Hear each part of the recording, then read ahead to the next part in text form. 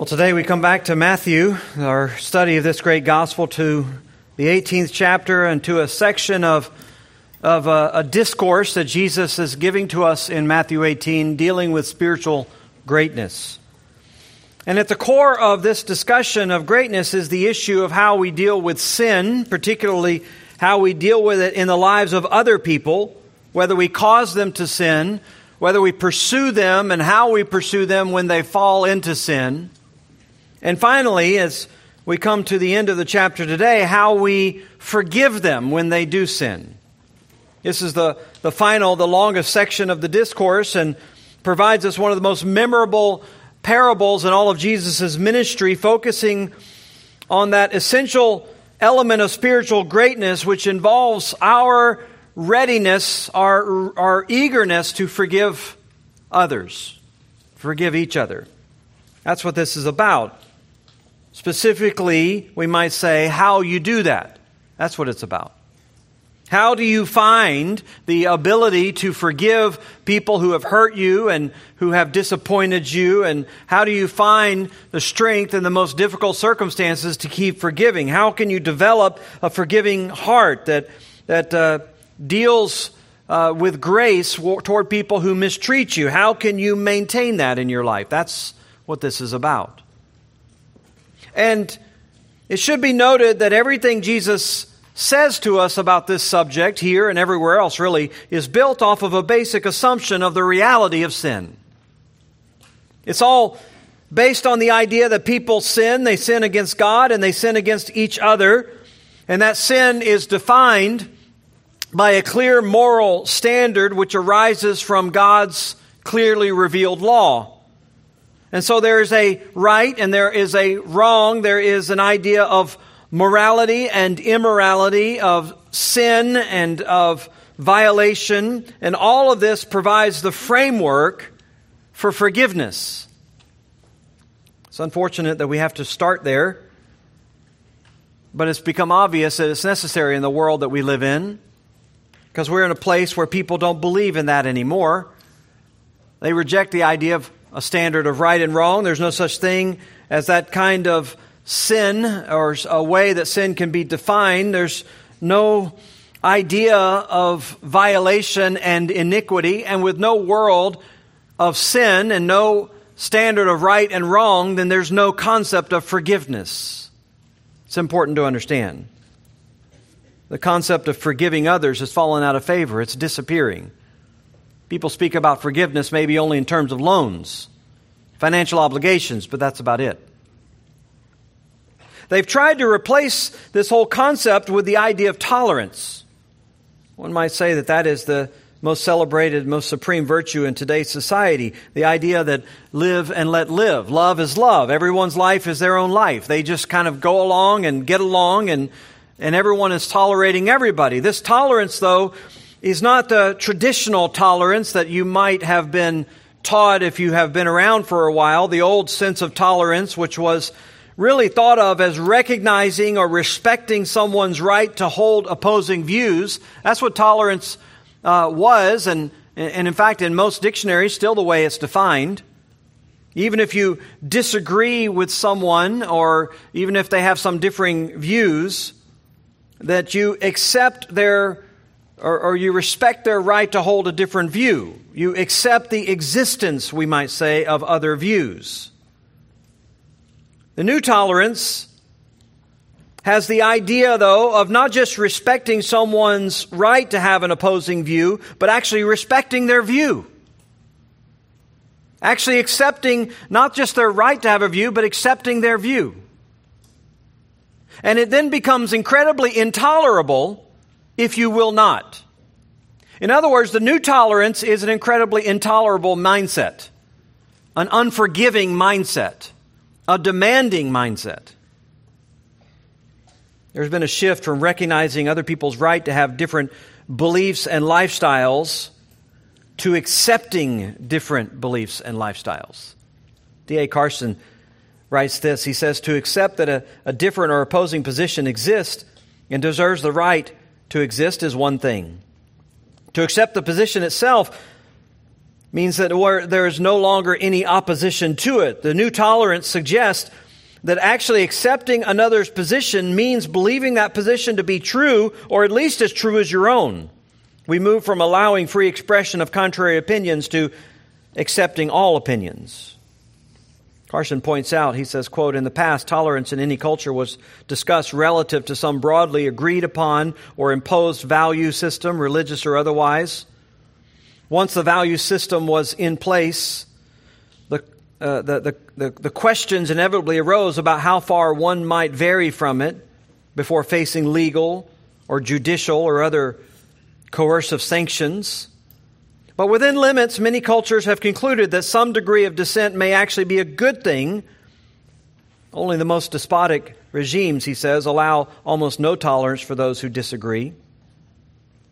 But then he says, in much of Western society at the moment, there's very little cultural-wide consensus of right and wrong, good and evil, holiness and sin, while tolerance has been elevated to the highest spot in the moral echelon. The complicating irony is that those who hold most tenaciously to the supreme virtue of this new tolerance are by and large extremely intolerant of those who will not accept their definitions. Why do I read all those quotes? Because without an understanding of sin, you can't really understand forgiveness. You can't really understand the words of Christ here.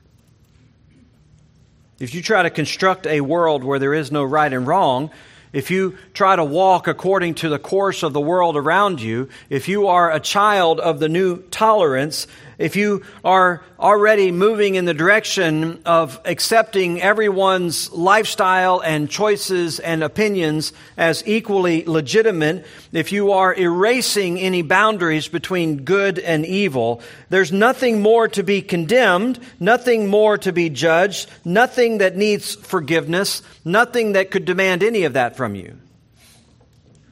And yet, ironically, I would say that we live in a very unforgiving society.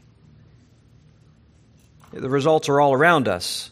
People are fractured, they are broken, they are angry, they are vicious, they're filled with anxiety and fear, they're splintering and divided and unreconciled and not accepting of each other at all. Virtually everyone from every angle of society recognizes that there are massive rifts and gulfs that are splitting people apart with no answer in sight. In the context of a society where sin is not recognized, then the answer of forgiveness has no function. There is, as I said, no standard to violate. There's no sin, and if there's no sin, there's never a need, never a framework for forgiveness. In spite of all that, the society that has constructed itself with no moral standards, people still have a basic sense of being violated. They still have a basic sense, if not on a corporate societal level, they have a basic sense on a personal level. They have a sense that people are treating them wrong, whether it is their coworkers or their bosses or their teachers or their friends or sometimes their family, not to mention all of the random people that they might interact with on a daily basis. There are all kinds of people who are upsetting them and they believe are treating them ill. And in those situations, their notions of tolerance don't seem to be the answer. They don't seem to be providing the solution. Doesn't seem to give the framework for what they're supposed to do with a whole world full of people who are inconsiderate and self-centered and rude and greedy and abusive and brutal and controlling and deceptive and divisive and manipulating, or who commit any number of other offenses. People don't really know what to do with any of that stuff. But the answer for all of it, the answer that the world desperately needs, the answer that you desperately need, is forgiveness. Simple enough. You must understand that all of these issues are only solved by one solution: forgiveness. But before you can understand any of that, you have to understand sin. All of that is beautifully pictured for us in this final section of Jesus' discourse and this story that is so critical, so beautiful in its depiction of this idea of forgiveness. Let me read it to us this morning, beginning in verse 21. Peter came up and said to him, "Lord, how often will my brother sin against me and I forgive him? As many as 7 times?" Jesus said to him, "I do not say to you 7 times, but 77 times. Therefore the kingdom of heaven may be compared to a king who wished to settle accounts with his servants. When he began to settle, one was brought to him who owed him 10,000 talents. And since he could not pay, his master ordered him to be sold with his wife and children and all that he had, and payment be made. So the servant fell on his knees, imploring him, 'Have patience with me, I will pay you everything.' And out of pity for him, the master of that servant released him and forgave him the debt. But when that same servant went out and found one of his fellow servants who owed him 100 denarii, and seizing him, he began to choke him, saying, 'Pay what you owe.' So his fellow servant fell down and pleaded with him, 'Have patience with me, and I will pay you.' He refused, and went and put him in prison until he should pay the debt. When his fellow servants saw what had taken place, they were greatly distressed, and they went and reported to their master all that had taken place. And his master summoned him and said to him, 'You wicked servant, I forgave you all the debt because you pleaded with me. And should not you have had mercy on your fellow servant as I had mercy on you?' And in anger, his master delivered him to the jailers until he should pay all his debt. So also my heavenly Father will do to every one of you if you do not forgive your brother from your heart." Now, the clear context of this entire discussion is a question about sin. Someone who sins against you, a question of offense, someone who hurts you, and not just hurts you, but someone who hurts you repeatedly. How many times do you forgive them? But as happens so many times, when Jesus hears the question, he takes it and he reframes it beyond just simply the numerical question of how many times. He reframes it really rather in another way. How can you forgive someone infinitely? How could you forgive someone and go on forgiving and go on forgiving? How could that happen? How could you develop that kind of a heart? How could you forgive and forgive and forgive and forgive anybody and everybody who comes and repeatedly sins against you? How could you develop in your own little space and part of the world, how could you develop a mentality, a space, a reaction, a culture of forgiveness? How do you develop that kind of a forgiving heart? What do we need to do? And really, the really question behind all of this is, do we need to do this? Ought we to forgive? Is it necessary that we do it? How often do we need to do it, if we need to do it at all? If it is necessary, how can we possibly develop a heart to do this? Well, Jesus answers all of those questions here, giving us what I think are 3 motivations that are necessary to develop that kind of forgiving spirit. That kind of a forgiving heart. The first one is really discerned in verse 21 and 22 when he basically tells Peter, you got to abolish all of your assumptions of personal virtue.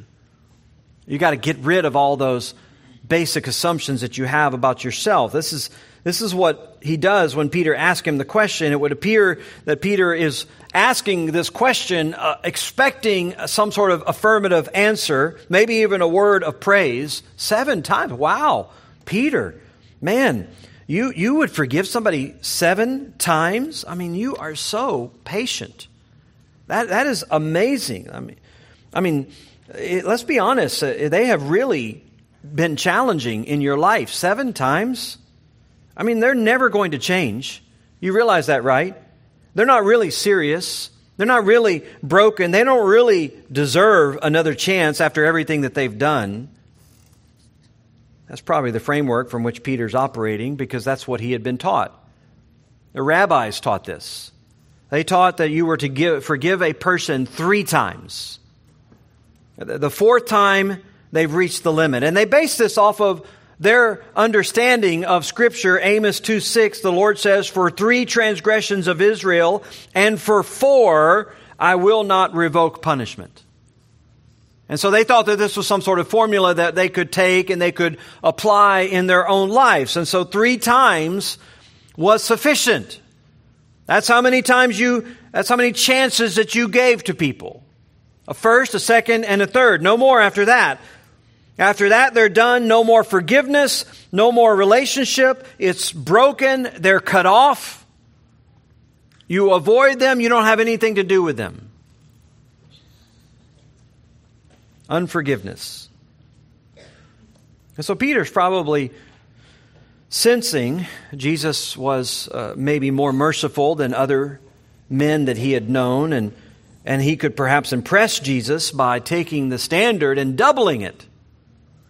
Not 3 times, but 7 times. Surely Jesus would recognize how Peter is being so gracious. He's probably telling himself as he's coming, I'm probably the most forgiving person I know. 7 times. But even while Peter believes he's doing more than anyone else, he's still operating on the same basic principles. The same basic principle that at some point I actually have the right to withhold forgiveness. That's his assumption. He just moved the point, but he hasn't changed the assumption. At some point, I have to protect my own personal interest. At some point. That's the assumption. He was operating from the assumption that the measure of forgiveness was determined by what the other person may or may not have done or deserved. Forgiving them 3 times was more than they deserved. Forgiving them 7 times was way more than they deserved. And Peter assumed that this might demonstrate, might even confirm his own virtue by giving them more chances than others might give them. But at some point, he couldn't personally justify continuing to forgive them based on their behavior. They don't deserve any more than that. He's operating on the same assumption. But you see, what Jesus does is he obliterates all that. He obliterates all those assumptions. He obliterates this idea of how many times you are to forgive. He obliterates Peter's idea of whether you can justify forgiving someone over and over again. It is obliterated Peter's idea that he might be the most forgiving person that he knew.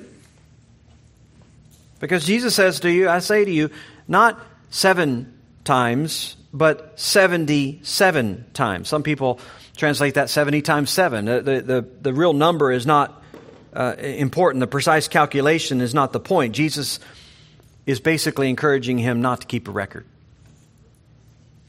The point is that your forgiveness is limitless. It should never end. No matter how many times the person disappoints you, you forgive, you reconcile, you restore, and you carry on the relationship.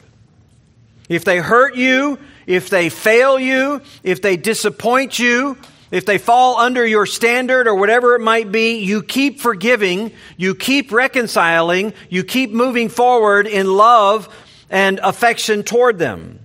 There's no point where you make the judgment that they no longer deserve your forgiveness because they have done this over and over and over again, because none of it is about what they deserve after all. There is no point that they cross where they either deserve or don't deserve any of it. That is the wrong assumption. And don't imagine that any number of acts of forgiveness, whether it's 1 or whether it's 500, don't imagine that any of it is a reflection of your personal virtue. You might be aiming to be a little bit more, a little bit less. You might be measuring yourself by what you perceive other people to be, a more forgiving, a less forgiving man or woman than the person next to you, because the cause of this forgiveness has to do with your personal virtue. But Jesus says it has nothing to do with that. Nothing to do with that. It's based entirely on something else, which is his second motive here, the second point of what generates this kind of a heart of forgiveness. Because after he abolishes Peter's personal assumptions about his virtue, he then tells him this parable, teaching Peter that he has to measure the magnitude of divine forgiveness. That's where this begins. He has to measure the magnitude of this forgiveness. And he tells this parable explaining this standard of forgiveness in the kingdom of God. He says it's like a king who wished to settle accounts with his servants. When he began to settle, one was brought to him who owed him 10,000 talents. Now that is an enormous sum of money. Talents was the largest denomination of money in the ancient world. And the word 10,000, the word myriad, is the largest numeral in the Greek language. I was curious about this, so I looked it up in English. What is the largest numeral in English? I don't know if you know, but it is a googolplexion. One googolplexion is one followed by 100 zeros. So perhaps that's the idea here, is just the largest conceivable number. I don't know, maybe it's just any number that's beyond what people could fathom, but if you did calculate this, a talent, a royal talent in those days was 70 pounds of gold. That's 3 times the size of our gold delivery bars that you see stacked up in the central banks around the world. In the ancient world, these golden talents would be shaped not in the form of bars, but in the form of lions, little lions. You say, well, how do you stack that up? Well, you don't. You never had that many that you had to stack them up. They were very, very expensive. In fact, if you calculated the amount of money that Jesus is talking about here in modern terms, it's over $22 billion that he's talking about. Or in the ancient terms, it was 15 times the entire annual tax revenue of Israel. Just 15 times the entire tax revenue of your nation. Some people suggest it's better to calculate this not based on financial terms because exchange rates always fluctuate and prices of metals are always moving. But we have record from ancient writers that a talent was essentially worth about 6,000 denarii. And one denarii was basically the wage of a daily worker. And so if we were to calculate from basic minimum wage of manual labor, if we were to just take that in terms of man hours, 10,000 talents would be 230,000 years. 230,000 years. So no matter how you look at it, this was an impossible sum of money, a ridiculously impossible sum of money. So that's the point of the parable. It sets up this idea of the impossibility, this impossibly large debt. And we're not told how he incurred the debt, whether it was loans or fines or penalties or maybe a combination of all the rest of the things. From the rest of the parable and from even his treatment of one of his fellow slaves, it would appear as if this is primarily a loan, like this man had gone to the king and borrowed this money, promising to pay it back. And the king graciously lent him the money. And now here he is, and he can't pay it. He's taken, and he can't pay back. Really, it doesn't matter how he incurred it. The point is how impossible of a situation he's in. And of course, the picture is a picture of you and God. With all that God has given you, all that you owe him in return, the complete impossibility of you repaying what you ought to repay, no matter how long you have. In spiritual terms, it would encompass the honor that you owe to God, since he's the one who created you and gives you life and breath. The love that you owe to him, since God represents the highest model of goodness and beauty in the universe.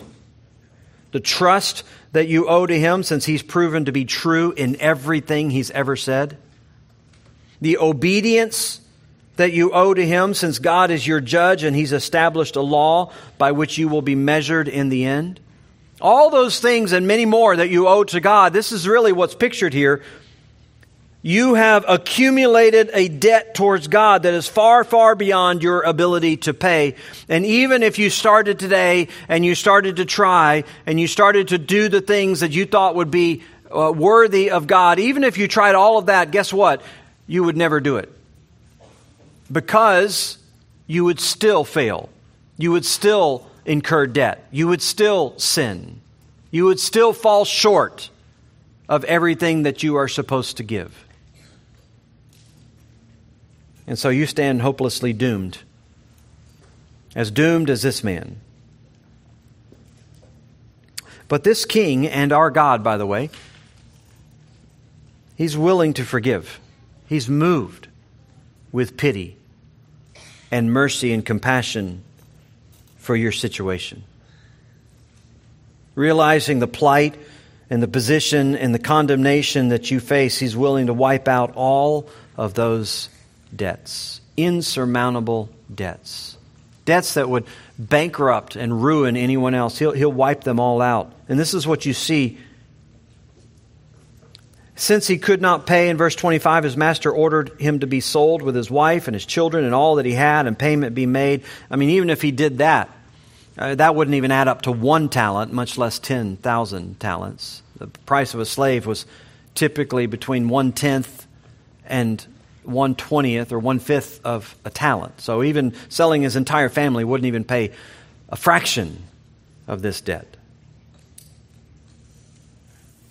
The man begins to implore. He fell on his knees imploring the king, have patience with me and I'll pay you everything.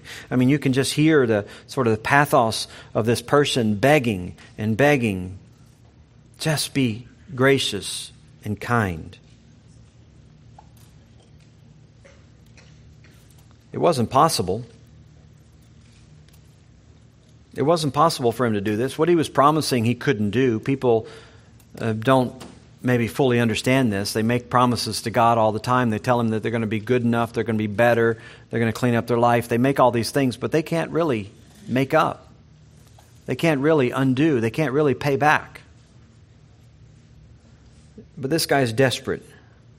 And he'll promise whatever he has to get out of the situation. So the king knows. And in verse 28, out of pity, the master of the servant releases him and forgives him of his debt. That's the idea of forgiveness, by the way, this idea of releasing from an obligation. We use that in financial terms, as I said, all the time. Everyone's talking these days about forgiving debts, forgiving student loans, forgiving all kinds of, PPP loans or whatever. People are talking about this releasing of these obligations, and they're talking in terms of financial obligations. But the idea of forgiveness is releasing people from obligations. You don't owe me anything. I'm not demanding anything of you anymore in regard to what you did. That's how the Bible speaks about forgiveness. It's the removal of obligations regarding an offense. God doesn't count the offense against you. As Psalm 32 says, blessed is the one whose transgression is forgiven, whose sin is covered. Blessed is the man against whom the Lord does not count iniquity. So here this king is putting this on display. He forgives completely everything. He doesn't demand a dime in return to cover any of these debt. He completely wipes it off the books and releases this man from any burdens. And the point of the parable is obvious. We are to take stock of how much we have been forgiven and how freely we have been forgiven it, how freely it has been offered. To understand that you need God's forgiveness, and if you ask for His forgiveness, He will give it to you freely, and it doesn't really matter what the magnitude of your debt is. Doesn't matter how much you have offended Him. Doesn't matter how much you have taken and refused to pay back. It doesn't matter how often you have taken it and ignored His generosity. He will forgive every time. Every time. 7 times, 77 times, 70 times 7, He'll forgive every time. Even if it's the same sin, and that is the grief that sometimes we have, that the embarrassment that we have to face is that we find ourselves going back to God with the same list of sins, do we not? Over and over and over again. It's painful to my heart to go to the Lord today and tomorrow, and to tell Him, yes, Lord, once again, I did what I told you I was sorry for yesterday. And you have to ask for forgiveness again and again and again and again and again and again. And yet, what do you find? His forgiveness is immense. That He's eager to forgive every time. And so in answer to Peter's question about how many times you're supposed to forgive, the answer is as often as forgiveness is needed. We forgive in the same way that we needed forgiveness, and we're to forgive to the same degree that we needed forgiveness. That's the answer. As often as you need to be forgiven is how often you forgive. And the thing that's going to facilitate that, as I said earlier, is that you come to grips with your own need. That you are humbled by how much you have offended. That you aren't walking in defiance and denial and pride in your own heart. You're no longer denying all the things that you once did or how deep was your debt or any of those things.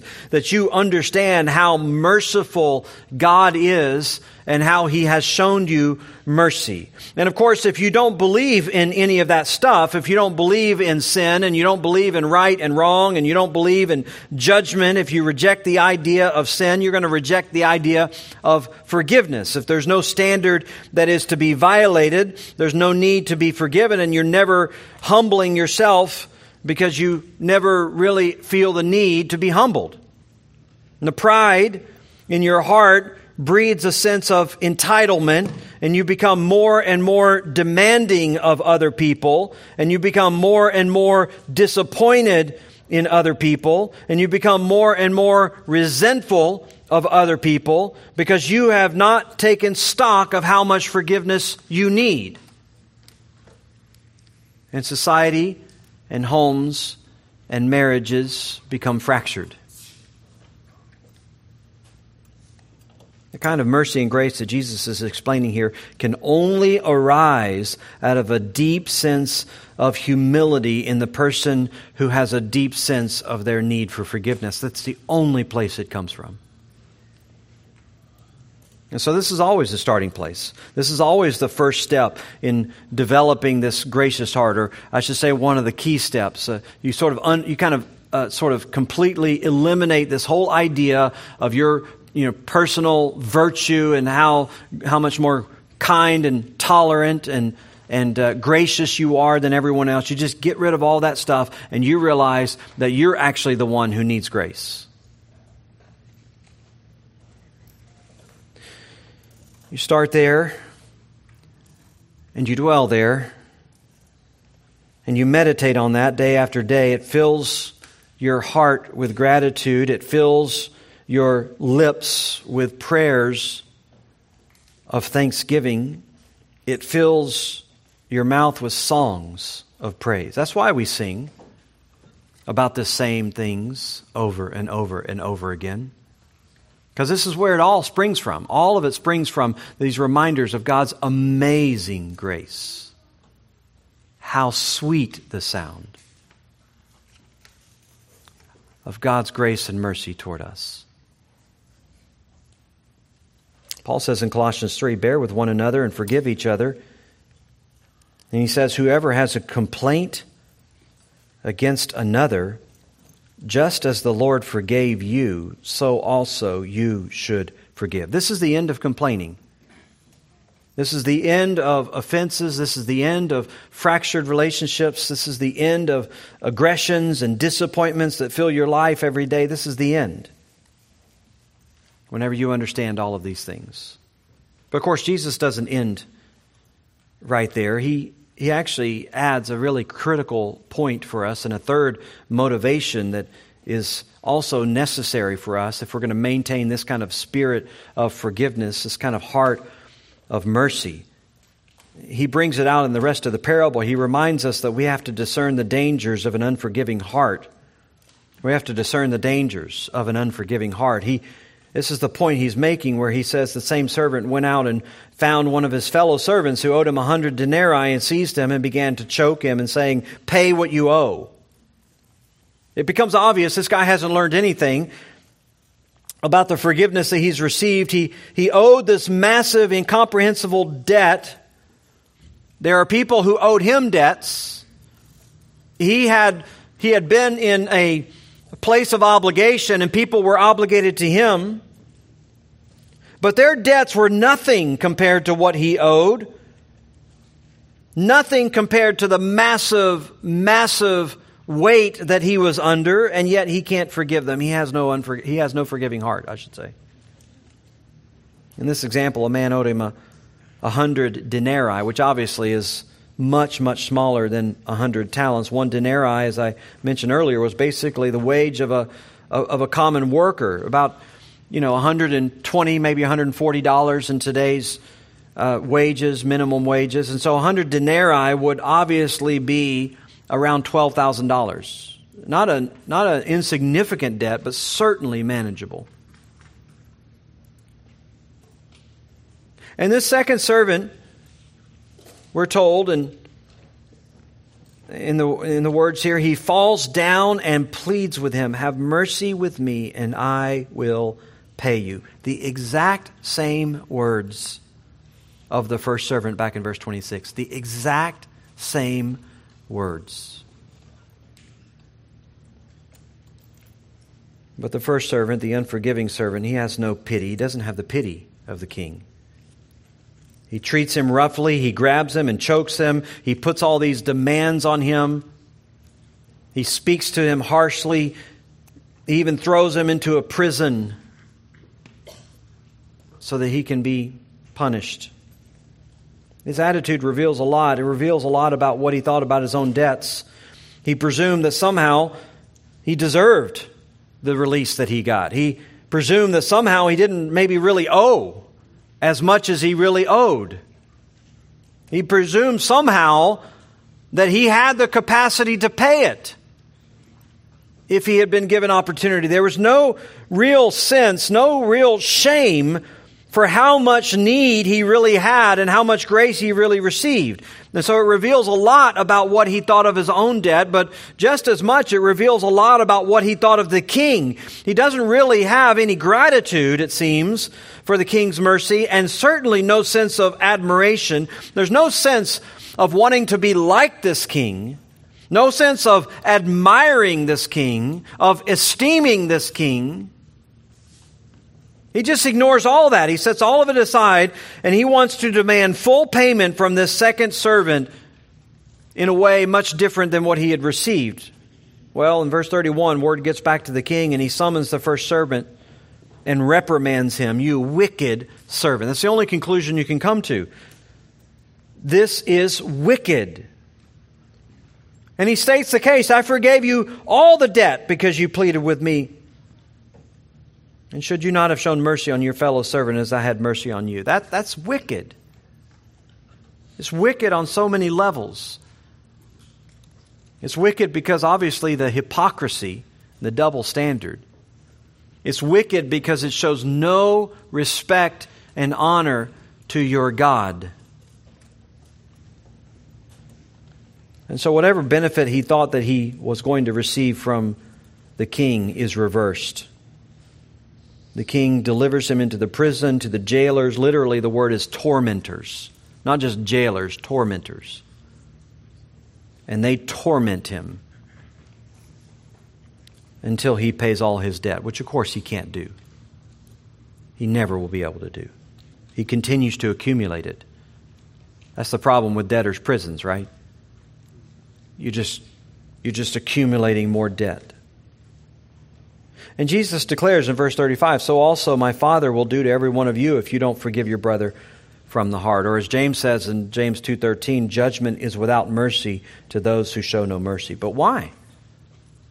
Why is it that way? Is God's mercy conditional? I mean, don't we tell people that God's forgiveness is unconditional? Isn't this putting a condition on it? Well, it's true. God's mercy is free and unconditional. There are no conditions on it except for the fact that you have to recognize your need for it. You must confess your sins. This is the condition that Scripture puts on it. As John says in John 1:9, if we confess our sins, He is faithful and just to forgive our sins and cleanse us from all unrighteousness. But, he says in verse 10, if we say we have not sinned, we make Him a liar, and His word is not in us. So at the core of this whole thing is an agreement about your sin, an agreement about your debt, a recognition of the magnitude of your problem, an agreement about the consequences that you deserve. And if you don't agree with all that, then you're making God a liar. It's like God coming and saying, you owe all these things to me, and you're saying, no, I don't. I don't owe those things to you. And God says, well, I'm going to forgive you. It doesn't matter if you forgive me. I don't owe anything to you. But I'm going to offer to be merciful. I don't care about your mercy. I don't need it. That's what this man was thinking. That's the way he was acting. And of course, all of it only compounded his guilt. If you confess and agree with God about all the things that He says, if you confess your sins, if you confess that it is beyond any possibility of you ever repaying, He forgives. And then it is inconceivable that you would not be humbled by that. To not be humbled by it is to really reveal where your heart really is and what you thought about the debt to begin with. And so when this servant fails to show mercy, he reveals what he really thought about his own need for mercy. He wasn't convinced that he was that bad off, but he was. And tragically, he learns the truth when he's locked away forever with the tormentors. What about you? What about you? Have you come to see your debts? Do you understand them? Do you understand the desperate situation that you're in? Hopefully you do. And hopefully you know that our God is merciful. And that if you will call on His name, if you will confess your desperate need, He is eager and He's ready to wipe away all of your sin. Father, we're mindful as we read through this of the day that we cried out to You, and the weight that we felt and the darkness that had consumed us. We are reminded of how freely You forgave us. And I pray today that we wouldn't forget, that we would never forget. How could we? When You were so gracious and kind to us, and indeed You continue to be when we come day after day asking for Your forgiveness, how could we be anything but grateful? And so, Lord, we are determined to show that same mercy. We're determined to release others from the bondage of their guilt. We're determined to free them from any obligation that they may have toward us in regards to the things they may have done, to restore and to reconcile and to love and to engage them in the freedom and power of forgiveness. Lord, we do that not because it arises from us. It isn't our personal virtue. It is You. It is You who taught us and continues to teach us by Your grace and mercy toward us. We pray that would always be at the core of our heart. We ask in Christ's name. Amen.